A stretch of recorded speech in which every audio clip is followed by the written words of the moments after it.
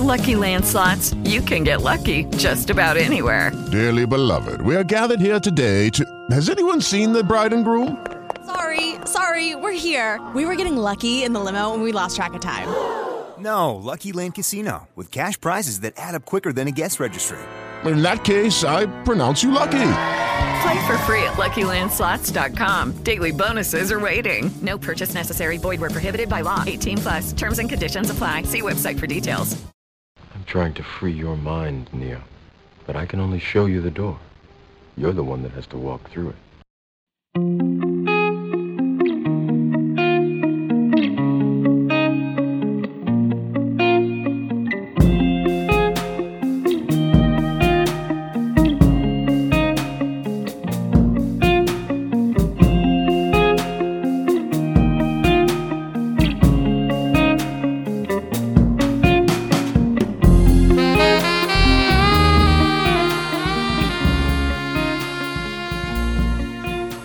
Welcome everyone to the Origins podcast. This is your host Paul, and this is episode 139.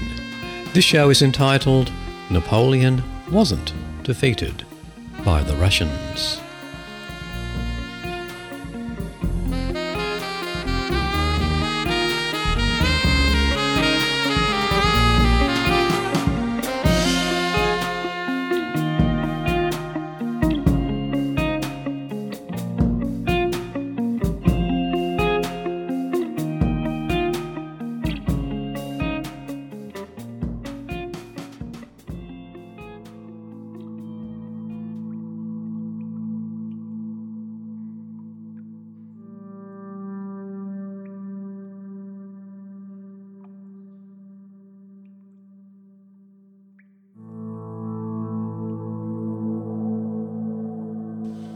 Human skulls, deliberately warped into strange alien-like shapes, have been unearthed in a 1,000-year-old cemetery in Mexico, researchers say.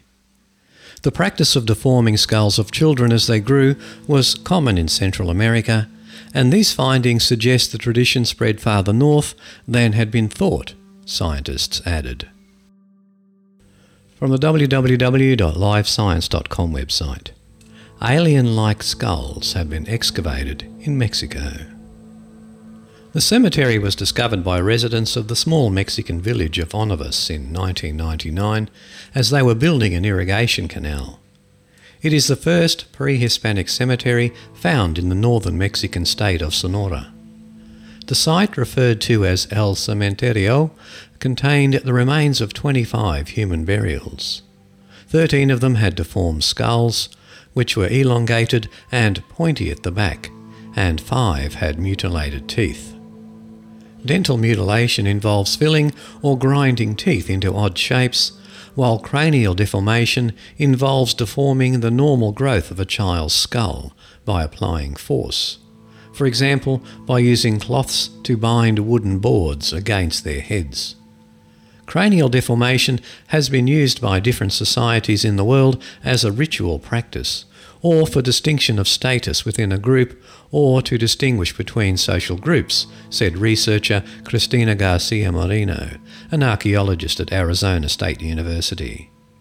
The reason why these individuals at El Cementerio deformed their skulls is still unknown.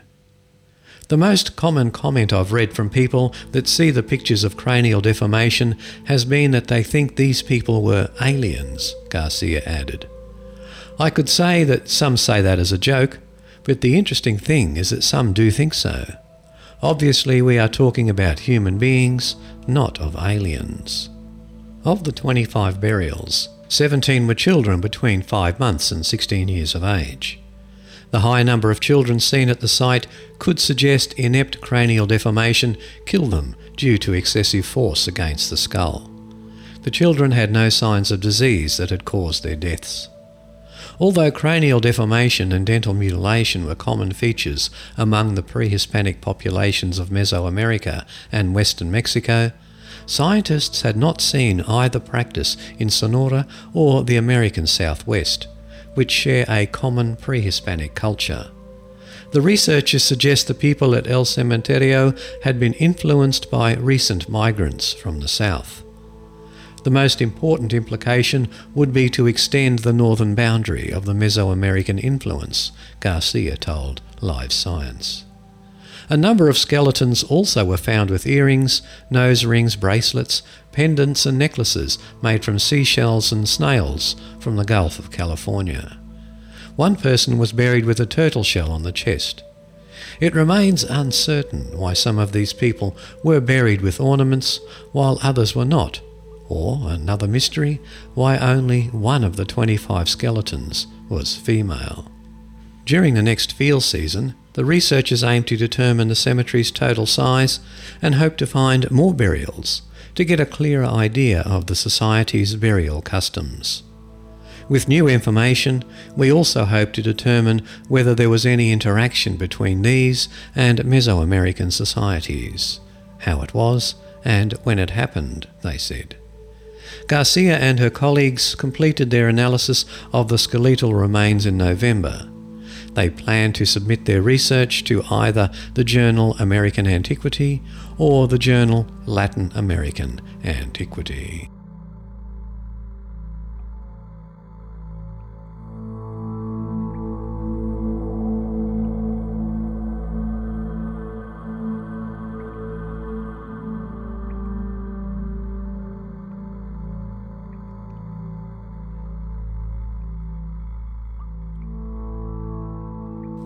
And while we're discussing brains, from the www.msnbc.msn.com website, chimp brains reveal the secret of why humans are much smarter. And this is an article by Tina Goes. Despite sharing 98% of our DNA with chimpanzees, humans have much bigger brains and are, as a species, much more intelligent. Now, a new study sheds light on why. Unlike chimps, humans undergo a massive explosion in white matter growth, or the connections between brain cells, in the first 2 years of life. The new results published in the Proceedings of the Royal Society B partly explain why humans are so much brainier than our nearest living relatives. But they also reveal why the first 2 years of life play such a key role in human development. What's really unique about us is that our brains experience rapid establishment of connectivity in the first 2 years of life, said Chet Sherwood, an evolutionary neuroscientist at George Washington University, who was not involved in the study. That probably helps to explain why those first few years of human life are so critical to set us on the course to language acquisition, cultural knowledge, and all those things that make us human. While past studies have shown that human brains go through a rapid expansion in connectivity, it wasn't clear that was unique among great apes, a group that includes chimps, gorillas, orangutans, and humans. To prove it was the signature of humanity's superior intelligence, researchers would need to prove it was different from that in our closest living relatives. However, a US moratorium on acquiring new chimpanzees for medical research meant that people like Sherwood, who is trying to understand chimpanzee brain development, had to study decades-old baby chimpanzee brains that were lying around in veterinary pathologists' labs, Sherwood told Live Science. But in Japan, those limitations didn't go into place until later, allowing the researchers to do live magnetic resonance imaging, or MRI, brain scans of 3 baby chimps as they grew to 6 years of age. They then compared the data with existing brain imaging scans for 6 macaques and 28 Japanese children. The researchers found that chimpanzees and humans both had much more brain development in early life than macaques. The increase in total cerebral volume during the early infancy and the juvenile stage in chimpanzees and humans was approximately 3 times greater than that in macaques, the researchers wrote in the journal article. But human brains expanded much more dramatically than chimpanzee brains during the first few years of life. Most of that human brain expansion was driven by explosive growth in the connections between brain cells, which manifests itself in an expansion in white matter. Chimpanzees' brain volumes ballooned about half that of humans' expansion during that time period. The findings, while not unexpected, are unique because the researchers followed the same individual chimpanzees over time. Past studies have instead pieced together brain development from scans on several apes of different ages, Sherwood said. The explosion in white matter may also explain why experiences during the first few years of life can greatly affect children's IQ, social life, and long-term response to stress. That opens an opportunity for environment and social experience to influence the moulding of connectivity, Sherwood said.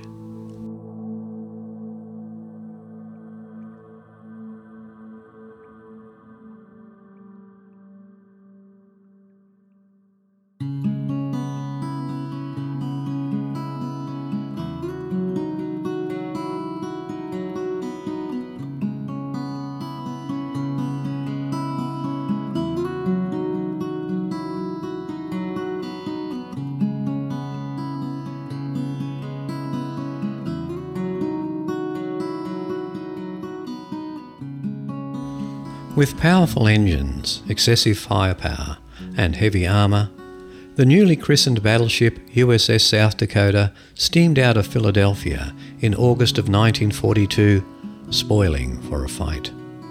The crew was made up of green boys, new recruits who enlisted after the Japanese bombing of Pearl Harbor, who had no qualms about either their destination or the action they were likely to see. Brash and confident, the crew couldn't get through the Panama Canal fast enough, and their captain, Thomas Gatch, made no secret of the grudge he bore against the Japanese. No ship more eager to fight ever entered the Pacific, one naval historian wrote. From the blogs.smithsonianmag.com website, from the Past Imperfect series. The boy who became a World War II veteran at the age of 13. And this was posted by Gilbert King. In less than 4 months, the South Dakota would limp back to port in New York for repairs to extensive damage suffered in some of World War II's most ferocious battles at sea. The ship would become one of the most decorated warships in US naval history and acquire a new moniker to reflect the secrets it carried. The Japanese, it turned out, were convinced the vessel had been destroyed at sea, and the Navy was only too happy to keep the mystery alive. Stripping the South Dakota of identifying markings and avoiding any mention of it in communications and even sailors' diaries. When newspapers later reported on the ship's remarkable accomplishments in the Pacific Theatre, they referred to it simply as Battleship X. That the vessel was not resting at the bottom of the Pacific was just one of the secrets Battleship X carried through day after day of hellish war at sea. Aboard was a gunner from Texas who would soon become the nation's youngest decorated war hero. Calvin Graham, the fresh-faced seaman who had set off for battle for the Philadelphia Navy Yard in the summer of 1942, was only 12 years old. Graham was just 11 and in the 6th grade in Crockett, Texas, when he hatched his plan to lie about his age and join the Navy.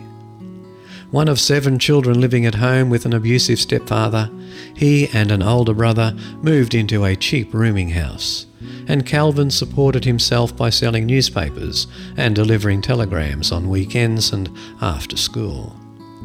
Even though he moved out, his mother would occasionally visit, sometimes to simply sign his report cards at the end of a semester. The country was at war, however, and being around newspapers afforded the boy the opportunity to keep up on events overseas. "I didn't like Hitler to start with," Graham later told a reporter. When he learned that some of his cousins had died in battles, he knew what he wanted to do with his life. He wanted to fight. In those days you could join up at 16 with your parents' consent, but they preferred 17, Graham later said. But he had no intention of waiting 5 more years. He began to shave at age 11, hoping it would somehow make him look older when he met with military recruiters. Then he lined up with some buddies who forged his mother's signature and stole a notary stamp from a local hotel, and waited to enlist. At 5'2" and just 125 pounds, Graham dressed in an older brother's clothes and fedora and practised talking deep. What worried him most was not that an enlistment officer would spot the forged signature. It was the dentist who would peer into the mouths of potential recruits. "I knew he'd know how young I was by my teeth," Graham recalled. He lined up behind a couple of guys he knew were already 14 or 15, and when the dentist kept saying I was 12, I said I was 17. At last, Graham played his ace, telling the dentist that he knew for a fact that the boys in front of him weren't 17 yet, and the dentist had let them through. Finally, Graham recalled, he said he didn't have time to mess with me, and he let me go. Graham maintained that the Navy knew he and the others online that day were underage, but we were losing the war then, so they took 6 of us. It wasn't uncommon for boys to lie about their age in order to serve. Ray Jackson, who joined the Marines at 16 during World War II, founded the group Veterans of Underage Military Service in 1991, and it listed more than 1,200 active members, including 26 women. Some of these guys came from large families and there wasn't enough food to go around, and this was a way out, Jackson told a reporter. Others just had family problems and wanted to get away. Calvin Graham told his mother he was going to visit relatives. Instead, he dropped out of the 7th grade and shipped off to San Diego for basic training. There, he said, the drill instructors were aware of the underage recruits and often made them run extra miles and lug heavier packs. By the time the USS South Dakota made it to the Pacific, it had become part of a task force alongside the legendary carrier USS Enterprise, the Big E. By early October 1942, the 2 ships, along with their escorting cruisers and destroyers, raced to the South Pacific to engage in the fierce fighting in the battle for Guadalcanal. After they reached the Santa Cruz Islands on October 26, the Japanese quickly set their sights on the carrier and launched an air attack that easily penetrated the Enterprise's own air patrol. The carrier USS Hornet was repeatedly torpedoed and sank off Santa Cruz. But the South Dakota managed to protect Enterprise, destroying 26 enemy planes with a barrage from its anti-aircraft guns. Standing on the bridge, Captain Gatch watched as a 500-pound bomb struck the South Dakota's main gun turret. The explosion injured 50 men, including the skipper, and killed 1. The ship's armour was so thick, many of the crew were unaware they'd been hit, but word quickly spread that Gatch had been knocked unconscious. Quick-thinking quartermasters managed to save the captain's life.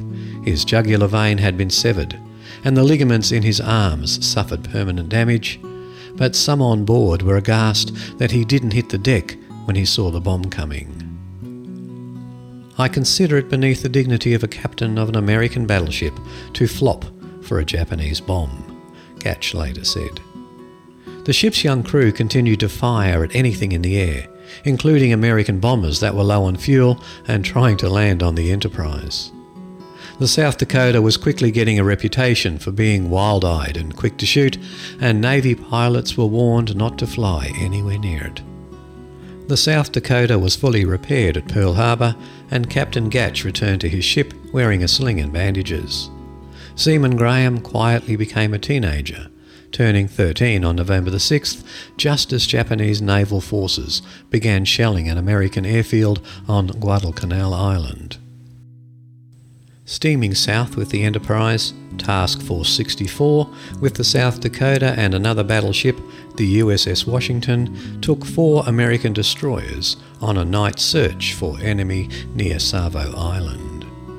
There on November 14, Japanese ships opened fire, sinking or heavily damaging the American destroyers in a 4-day engagement that became known as the Naval Battle of Guadalcanal. Later that evening, the South Dakota encountered 8 Japanese destroyers with deadly accurate 16-inch guns. The South Dakota set fire to 3 of them. They never knew what sank them, Gatch would recall. One Japanese ship set its searchlights on the South Dakota, and the ship took 42 enemy hits, temporarily losing power. Graham was manning his gun when shrapnel tore through his jaw and mouth. Another hit knocked him down, and he fell through 3 stories of the superstructure.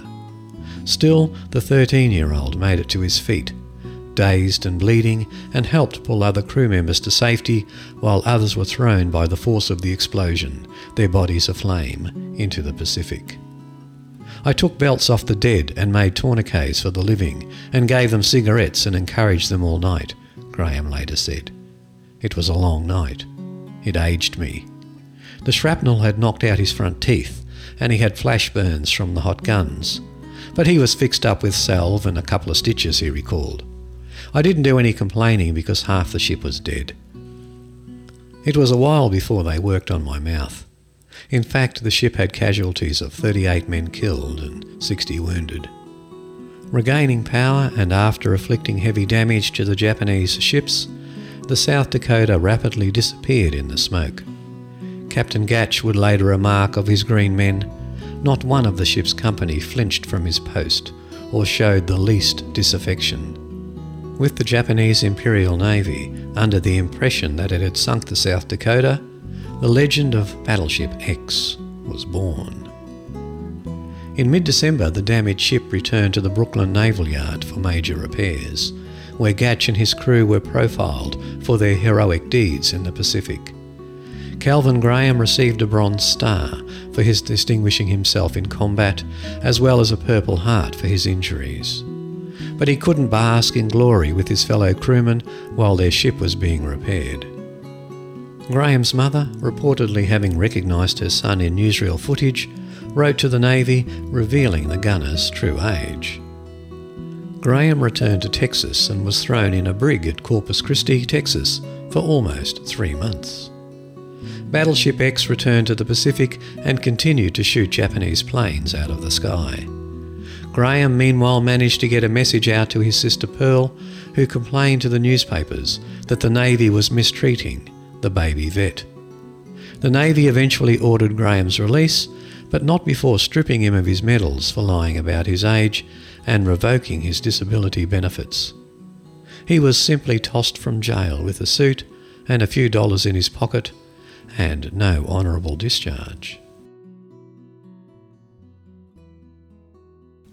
Back in Houston, though, he was treated as a celebrity. Reporters were eager to write his story, and when the war film Bombardier premiered at a local theatre, the film's star, Pat O'Brien, invited Graham to the stage to be saluted by the audience. The attention quickly faded.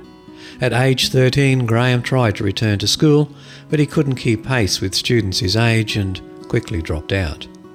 He married at age 14, became a father the following year, and found work as a welder in a Houston shipyard.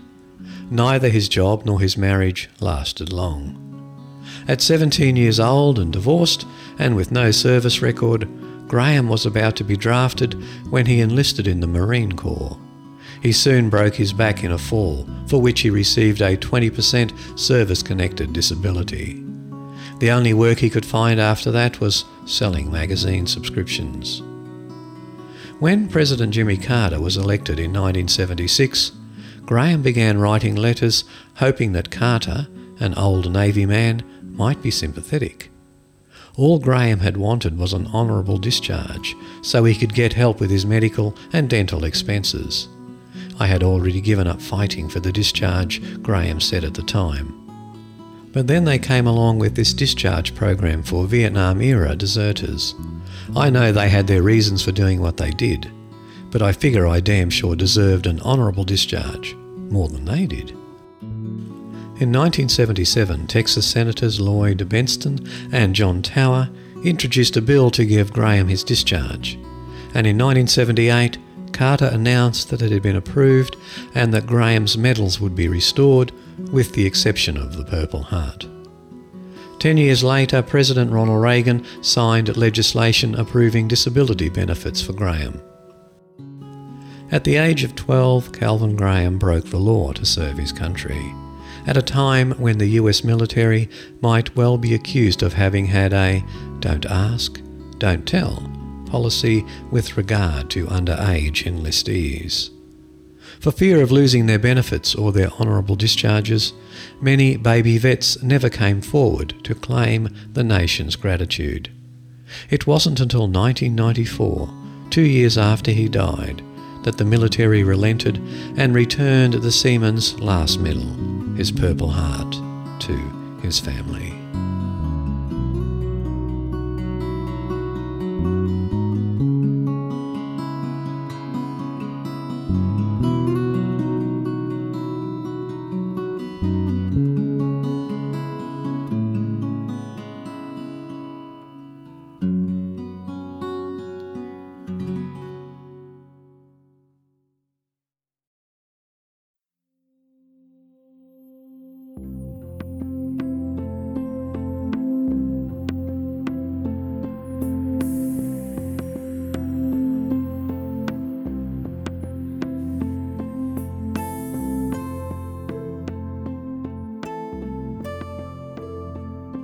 Archaeologists believe they are about to unravel the enigmatic smile behind Leonardo da Vinci's masterpiece, Mona Lisa, after discovering what may be the skeleton of a woman who posed for the world's most famous painting.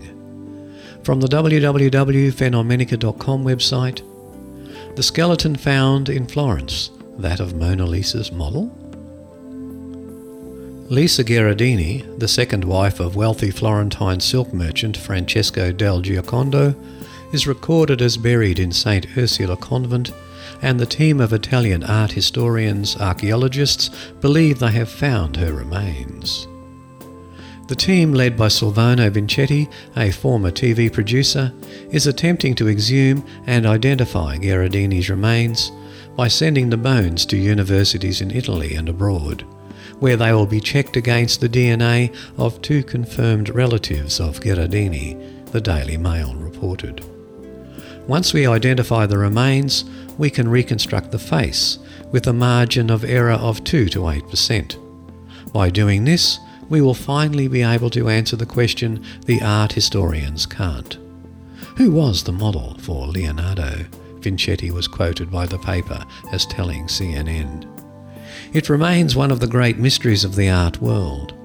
What is the secret behind the mysterious smile, boasted by the woman in the Mona Lisa, the world's most famous painting? There has been centuries of debate over the 77 by 52 centimetre picture, also known as La Gioconda. Most modern historians agree that the lady depicted in the Mona Lisa was Lisa del Giocondo, who became a nun after her husband's death. She died in the convent on July 15, 1542, aged 63. However, Vincetti is not certain whether the painting that now hangs in the Louvre in Paris is of her. When Leonardo began painting the model in front of him, he did not draw that metaphysical, ironic, poignant, elusive smile, but rather he painted a person who was dark and depressed, he said. Vincetti believes a famous smile was added later, and may belong to Da Vinci's longtime assistant Gian Giacomo Caprotti, also rumoured to have been his lover. Some art historians say the Mona Lisa is actually a sneaky self-portrait. An archaeological team began digging at the abandoned convent of St. Ursula last year. The team first had to dig through thick concrete laid down ahead of plans to turn the convent into army barracks. They quickly struck gold, finding a crypt they believed to have been Lisa's final resting place, and soon after they unearthed a female-sized human skull.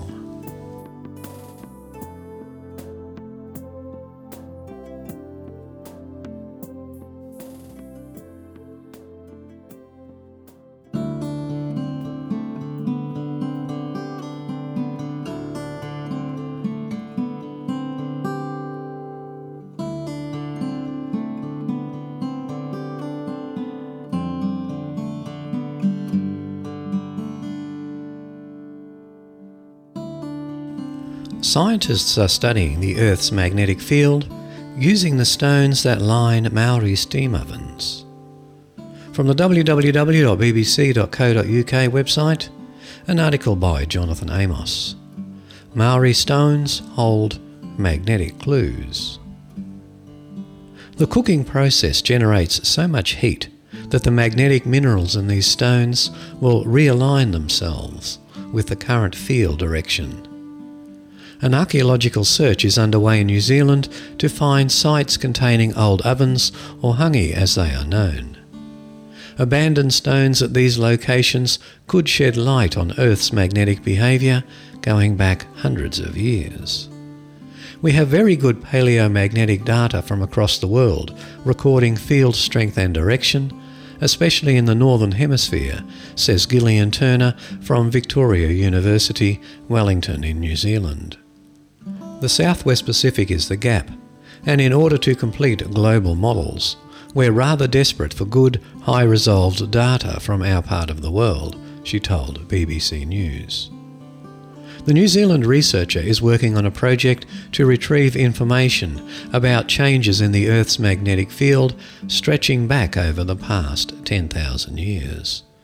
From data on the last few centuries, she would ordinarily have turned to pottery. When these objects are fired, the minerals in their clay are heated above the Curie temperature and are demagnetised. Then, as the pots cool down, those minerals become magnetised again in the direction of the prevalent field. And the strength of the magnetisation is directly related to the strength of that field. Unfortunately for Dr. Turner, the first settlers in New Zealand 700 to 800 years ago, the Maori, did not use pottery. However, the researcher has hit upon a fascinating alternative. She is now exploiting the Maori cooking tradition of the steam oven. These were pits in the ground into which were placed very hot stones, covered with baskets of food and layers of ferned fronds soaked in water. The whole construction was then topped with soil and left to cook for several hours.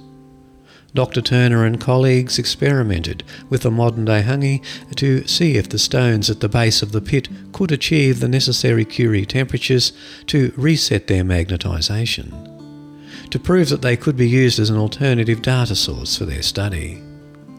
The Maori legend is that the hones achieve white-hot heat, she explained. Well, red-hot is about 700 degrees, and so white-hot would be a good deal more than that.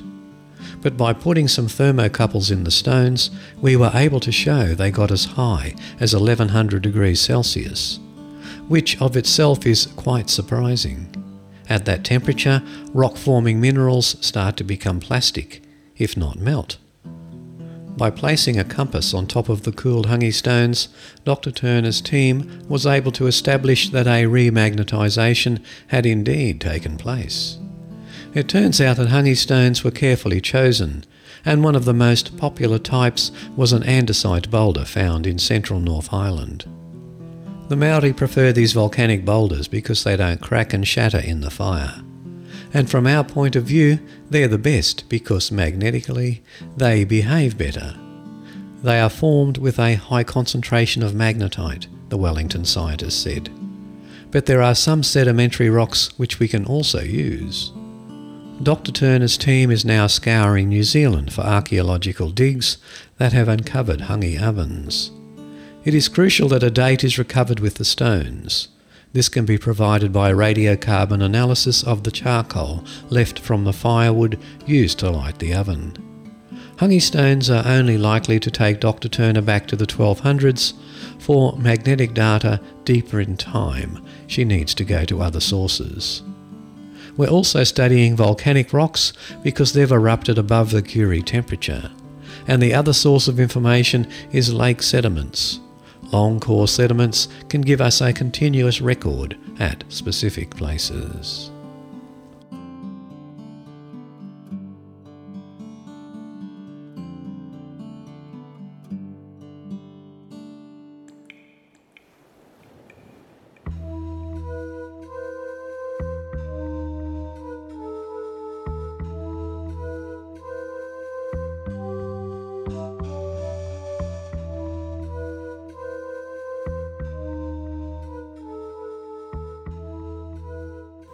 A spider that builds elaborate fake spiders and hangs them in its web has been discovered in the Peruvian Amazon. From the WWWI.com website, the spider that builds its own spider decoys has been discovered, and it's written by Nadia Drake. Believed to be a new species in the genus Cyclosa, the arachnid crafts the larger spider from leaves, debris, and dead insects. Though Cyclosa includes other sculpting arachnids, this is the first one observed to build a replica with multiple spidery legs. Scientists suspect the fake spiders serve as decoys, part of a defence mechanism meant to confuse or distract predators.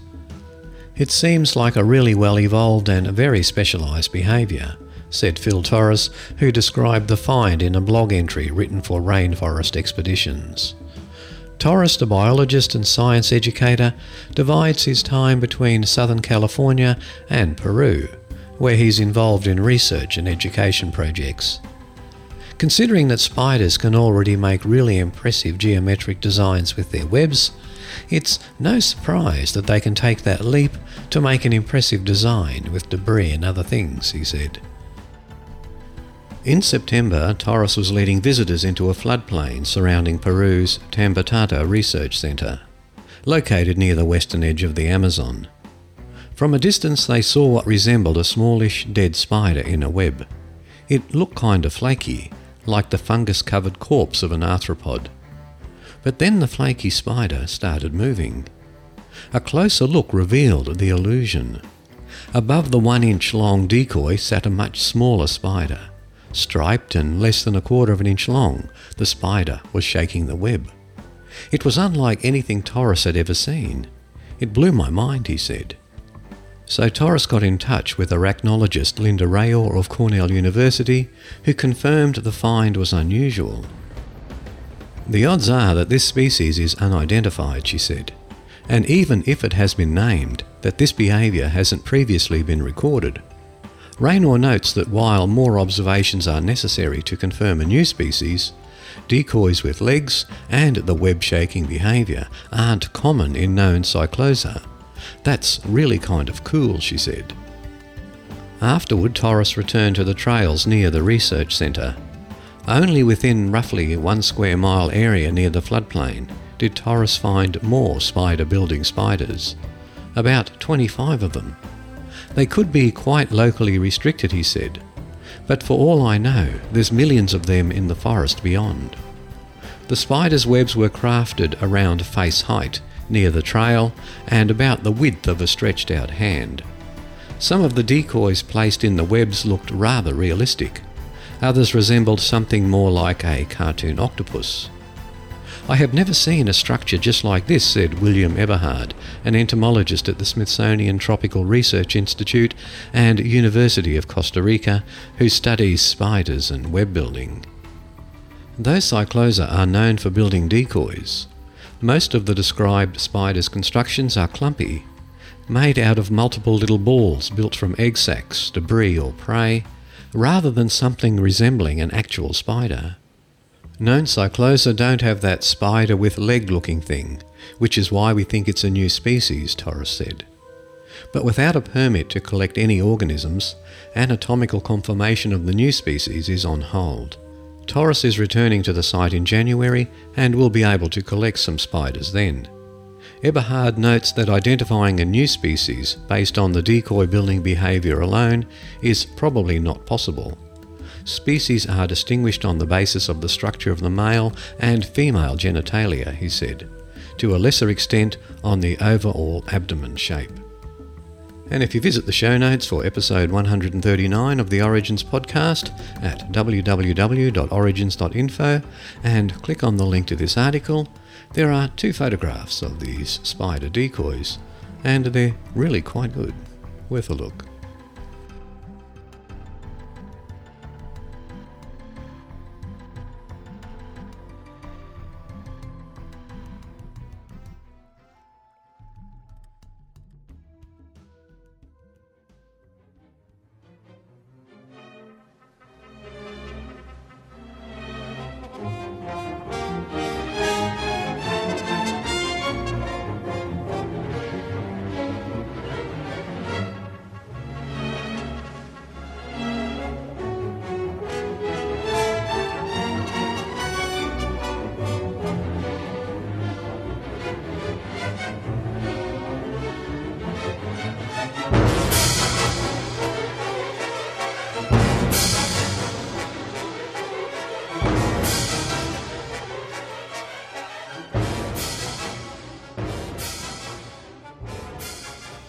History has taught us that Napoleon, in his invasion of Russia in 1812, marched into Moscow with his army largely intact and retreated only because the citizens of Moscow burned 3/4 of the city, depriving the army of food and supplies.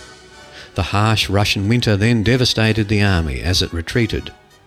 The Russians' victory, commemorated by Tchaikovsky's 1812 overture, was one of the great upsets of military history. But no one recognised the truly great power in this war. From the www.slate.com website, Napoleon wasn't defeated by the Russians. Tchaikovsky's 1812 overture gives too much credit to cannons. And this article was written by Joe Knight. In Vilnius, Lithuania, during the winter of 2001, workers were digging trenches for telephone lines and demolishing the old Soviet barracks that had stood for decades. A bulldozer scraped up something white, so the operator hopped down and, to his surprise, saw the skull and other bones of a human being. Another worker later claimed that the things just kept coming out of the ground. There were thousands of them. 80 years earlier, a grave had been found with the remains of 700 people killed by the Soviet Committee for State Security, commonly known as the KGB. Could this be one of those secret places where the KGB disposed of its victims? Or could it be one of the mass burials of Jews murdered by the Nazis? When archaeologists from the University of Vilnius arrived, they found that the bodies were stacked 3 deep in V-shaped trenches that were apparently dug as defensive positions. It appeared that the skeletons were the remains of soldiers. 2,000 skeletons were excavated, along with belt buckles and regimental numbers on them. Along with the finds were 20-franc coins dating from the early 1800s. It finally dawned on the scientists what they had found: the remains of Napoleon's Grande Armée. Napoleon had led 600,000 men into Russia with the intent of conquering the country. Of these, only about 30,000 survived, and of that number, it is said that fewer than 1,000 were ever able to return to duty. What incredible circumstances could have caused the defeat of one of the greatest armies on the European continent, led by one of the greatest generals of all time? Surprisingly, it wasn't enemy soldiers or the normal privations soldiers experience that devastated Napoleon's army. Most of his soldiers were battle-hardened young men, so they should have been able to tolerate the cold, hunger, long marches and fatigue. No, it was a microscopic organism that wreaked havoc and annihilated Napoleon's army and his grand plans for conquest. A microbe called typhus, spread by a scourge of lice. Napoleon initially had no reason to invade Russia.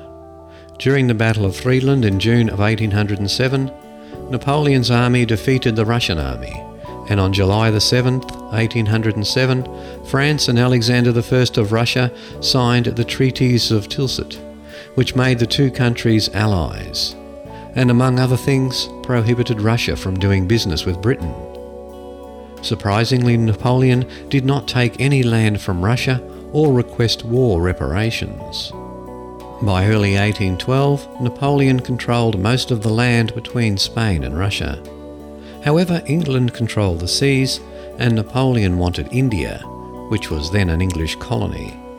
Napoleon's only hope of taking India was to take it by land, which meant controlling Russia.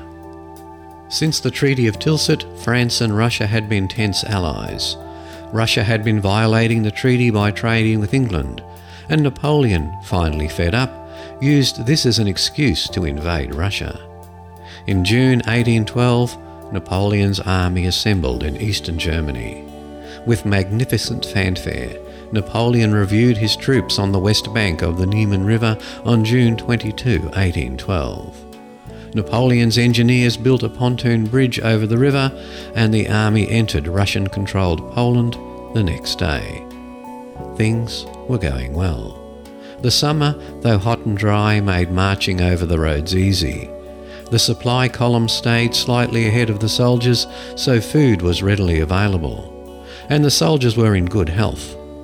Though military hospitals were established along the route to Poland in Magdeburg, Erfurt, Posen and Berlin, there was little need for their services. The army reached Vilnius in 4 days, meeting no resistance from Russian troops. Poland is where things started going badly for Napoleon. He found the region filthy beyond belief. The peasants were unwashed, with matted hair, and ridden with lice and fleas, and the wells were fouled. Since the army was now in enemy territory, the supply trains had to move to the rear. The roads were soft with loose dirt, or were deeply rutted from the spring rains. The supply trains lagged farther and farther behind the main body of soldiers, and it became difficult to provide food and water. The army was so huge that it was nearly impossible to keep military formation intact, and the greater part of the army dissolved into straggling, sprawling mobs. Many of the soldiers pillaged the homes, livestock and fields of the local peasants. Nearly 20,000 army horses died from lack of water and fodder on the way to Vilnius. The homes of the peasants were so filthy that they seemed to be alive with cockroaches. The typical battlefield diseases of dysentery and other intestinal diseases began to appear, and though new hospitals were set up in Danzig, Königsberg and Thorn, they were unable to deal with the large numbers of sick soldiers sent back to the rear. But Napoleon's problems were just beginning. Several days after crossing the Niemen, a number of soldiers began to develop high fevers and a red rash on their bodies. Some of them developed a bluish tinge to their faces and then rapidly died. Typhus had made its appearance. Typhus had been present in Poland and Russia for many years, but it had gotten worse since the Russian army had devastated Poland while retreating from Napoleon's forces. A lack of sanitation combined with the unusually hot summer made an ideal environment for the spread of lice. It would be an entire century after the 1812 campaign before scientists realised that typhus is found in the faeces of lice. The typical French soldier was dirty and sweaty and lived in the same clothes for days. This is the perfect environment for lice to feed on his body and find a home in the seams of his clothing. Once the clothes and the skin of the soldier were contaminated with lice excrement, the smallest scratch or abrasion would have been enough for the typhus germ to enter the soldier's body. To compound the problem, the soldiers were sleeping in large groups in confined spaces for safety. They were concerned that the Russians would attack or the Poles would retaliate. This closeness allowed the lice to jump quickly to soldiers who were not infested. Only a month into the campaign, Napoleon lost 80,000 soldiers who were either incapacitated or had died from typhus. Under military surgeon Baron D.J. Larry, the army's medical and sanitary measures were the finest in the world, but no one could have coped with the scale of the epidemic. An eyewitness account gives details of one soldier's experience with a lice infestation. Bourgeon went to sleep on a reed mat and was soon awakened by the activities of the lice. Finding himself literally covered with them, he stripped off his shirt and trousers and threw them into the fire. They exploded like the fire of 2 ranks of infantry. He could not get rid of them for 2 months. All of his companions swarmed with lice. Many were bitten and developed spotted fever. In other words, typhus. On July 28, 3 of Napoleon's officers raised concerns with him that the fight with the Russians was becoming dangerous. The loss of troops from disease and desertion had reduced his effective fighting strength to about half. Adding to this difficulty, the problem of finding provisions in hostile territory was becoming daunting. Napoleon listened to their arguments and agreed to end the campaign. But only 2 days later, he changed his mind and told his generals, "The very danger pushes us on to Moscow. The die is cast. Victory will justify and save us." So Napoleon and his sick, weary soldiers continued on. Smolensk fell to Napoleon on August 17, and Valentino fell quickly after that. The Russians retreated as the French advanced, drawing Napoleon deeper into Russian territory. Napoleon had split his army into 3 parts. By August 25, Napoleon had lost 105,000 of his main army of 265,000, leaving just 160,000 soldiers. Within 2 weeks, typhus had reduced the army to 103,000. General Mikhail Kutuzov of the Russian forces set up a defensive position in Borodino, about 70 miles west of Moscow. On September 7, French forces engaged the Russians. Both sides suffered heavy casualties. Napoleon then marched into Moscow, but it was a Pyrrhic victory. Only approximately 90,000 French soldiers remained. Napoleon expected the Russians to surrender. However, the citizens of the city simply left Moscow to Napoleon. 3/4 of the city had been burned by the time Napoleon's army arrived, and there was no food or other provisions for them. 15,000 reinforcements joined Napoleon in Moscow, but of those, 10,000 died of disease. With the Russian winter rapidly approaching, Napoleon had no choice but to retreat back to France. Napoleon and the remains of his army stumbled into Smolensk, hoping to find food and shelter. Arriving on November 8th during the bitter cold, Napoleon found the hospitals already crowded with sick and injured. Discipline was deteriorating, and the final blow came when Napoleon found that the supplies he had hoped for were waiting for him had been consumed by reserve and communication troops. Leaving Smolensk on November the 13th, the army arrived in Vilnius on December 8. Only 20,000 soldiers remained that could be considered fit enough to fight. Having heard of an impending coup d'etat in France by General Claude François de Maillet, Napoleon left General Joachim Murat in charge and hastened to Paris. Murat refused to make a stand in Vilnius. He left his guns and the booty obtained in Moscow to the advancing Russians and retreated back towards the Niemen, crossing on December the 14th with fewer than 40,000 men, mostly incapacitated. So ended Napoleon's great dream of reaching India through Russia. Many of the dead soldiers were buried in defensive trenches that were dug during the retreat. It was in one of these trenches that, almost 2 centuries later, construction workers found the remains of Napoleon's Grande Armée. Didier Raoult from the Université de la Méditerranée in Marseille analysed the dental pulp of 72 teeth taken from the bodies of 35 of the soldiers found in Vilnius. The pulp from 7 soldiers included the DNA from Bartonella quintana, an organism responsible for trench fever, another louse-borne disease that was common during World War I. The DNA from 3 soldiers contained sequences from the organism which causes epidemic typhus. Overall, 29% of the remains had evidence of typhus or B. quintana infection, implying that a major contributing factor to Napoleon's defeat was lice. Most people are familiar with the ending of Tchaikovsky's 1812 overture, commissioned by Russia to celebrate Russia's defeat of Napoleon.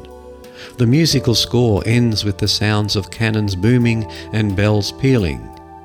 However, if Tchaikovsky wanted to accurately record the sound of Napoleon's defeat, one would only hear the soft, quiet sound of lice munching on human flesh. An organism too small to be seen by the human eye had changed the course of human history.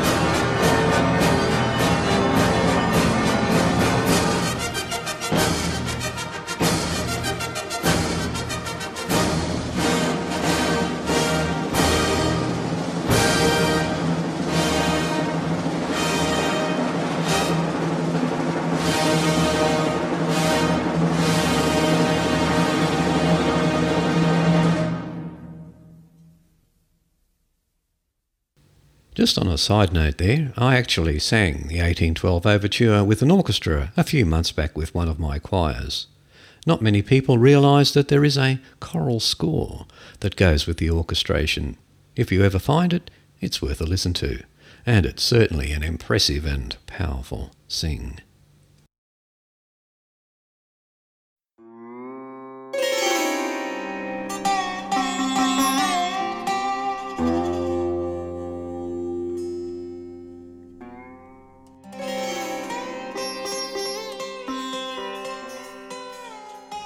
The music for today's podcast came from the musicalley.com website.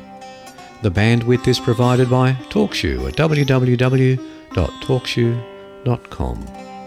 The show notes are held at the Origins website, www.origins.info. And if you'd like to provide feedback for the podcast, whether it be through iTunes or via email, all feedback is greatly appreciated. And if you're looking for updates about the Origins or Mysteries Abound podcast, visit my Facebook at www.facebook.com/Paul Rexy, Paulrexy, or just click on the Facebook link from the show notes website, the Origins website that is.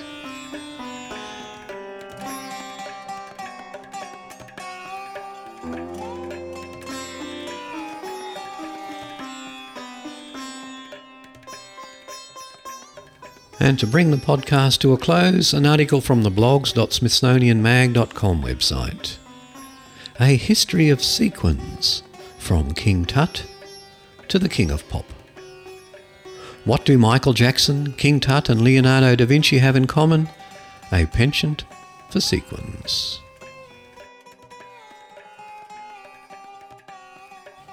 At some point between 1480 and 1482, Leonardo whipped together a sketch for a machine that, using levers and pulleys, would punch small discs out of a metal sheet.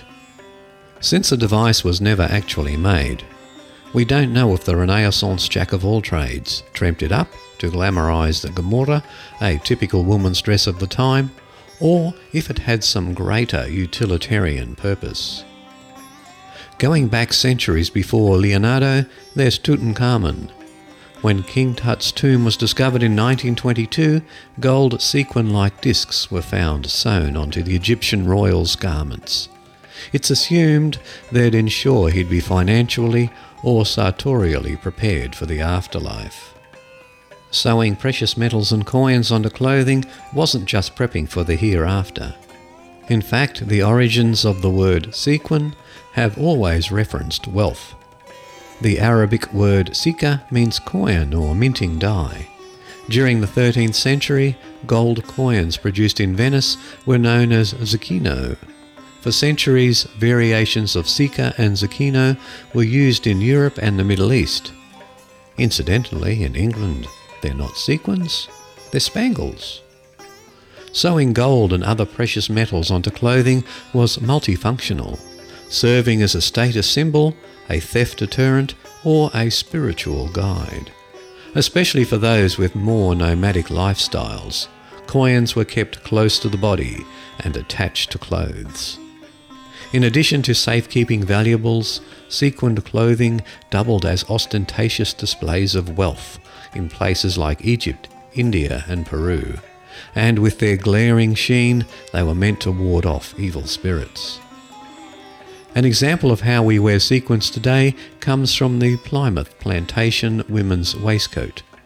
The museum website explains, these fashionable items of dress were popular in the first quarter of the 17th century for women of court, the nobility and those who had achieved a certain level of wealth.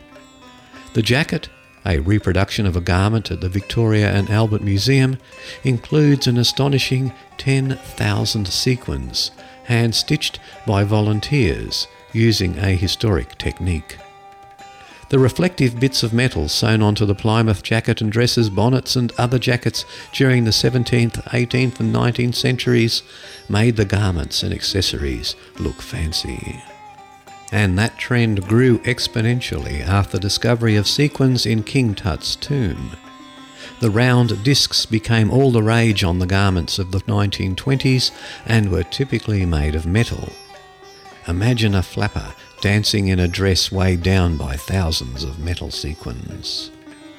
In the 1930s, a process to electroplate gelatin, hello Jello, produced a lighter weight version of the shiny metal discs.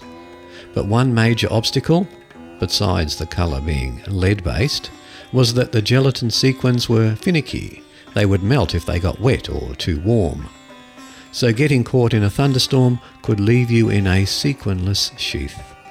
Or, as the blog, Fashion Preserved, mentioned, missing sequins can tell tales. For instance, the warmth of a dance partner's clammy hand on the back of a dress could melt the sequins. While not viable for their longevity on clothing, today they've become known for their edibility. It's easy to find recipes to make palatable, although definitely not vegan, sequins from gelatin to decorate cakes and assorted baked goods. The guy behind our contemporary understanding of sequins is Herbert Lieberman. After realising that gelatin sequins wouldn't do the trick, he worked with Eastman Kodak, a company that had begun using acetate in its film stock in the 1930s. Acetate film is a specific type of plastic material called cellulose acetate. To develop acetate sequins, they looked beautiful, but they were still fragile. As Lieberman told Fanzine magazine, the light would penetrate through the colour, hit the silver and reflect back, he says, like you painted a mirror with nail polish. Brilliant, but brittle. Acetate will crack like glass. The harder the plastic, the nicer the sequin's going to be. In 1952, DuPont invented Mylar, and that changed the sequin game yet again. The largest sequin producer, the Lieberman-owned company Algae Trimmings Co., now based in Hallandale Beach, Florida, adopted the transparent polyester film. Mylar surrounded the plastic-coloured sequin and protected it from the washing machine. Voila! Or sort of. Eventually the Mylar acetate combination was discarded for vinyl plastic. More durable and cost-effective, yes. Although we know that eventually the vinyl plastic curls and loses its shape. Just as sparkly?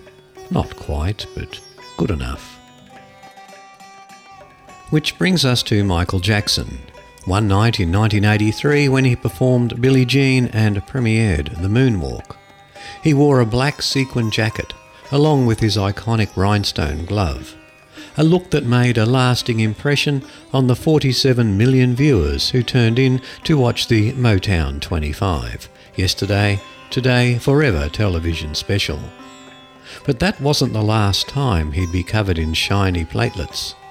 How about when he met the President of the United States in 1984 wearing a military-style sequin jacket, or on the History World Tour when he wore a white sequin number? Melting edible discs, be damned. Sequins are here to stay, and who knows what they'll be made from 50 years from now. Yes, we expect to see them on a New Year's Eve dress, but we've also grown accustomed to seeing them emblazoned on a basic white t-shirt or a pair of flats. With accessibility comes diluted trends, and with that comes, well, shapeless Ugg boots covered in what was once a symbol of attention-grabbing glamour. And if you'd like to see some photographs of costumes and sequins through the ages, especially the ones mentioned in this story, visit the show notes, click on the link to this article and take a look. Some of them are quite fascinating.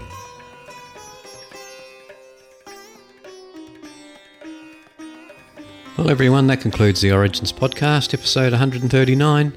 Hope you enjoyed today's show, and until next time, whether it be Mysteries Abound or Origins, this is Paul saying bye for now.